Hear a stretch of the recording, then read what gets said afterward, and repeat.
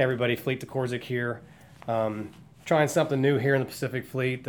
Chief Villegas and I and the team here at Pac Fleet just trying to find different ways to kind of connect with our warfighters out in the Pacific. And we were like, hey, why don't we do some sort of like digital audio clips that we can send to you periodically, just about us talking about events going on in the Navy or philosophy on leadership and mentoring.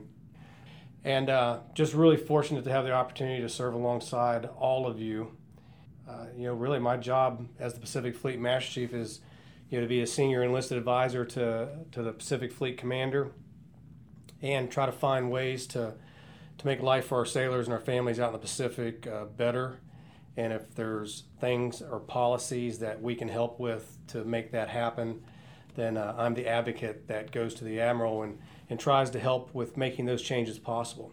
So I often, as I get around and speak, I tell people, like, don't suffer in silence and don't tell me things that you think I want to hear, because really what I want to hear is from our most junior sailors and their families all the way up to, the senior enlisted that I rely on throughout the fleet to keep me centered.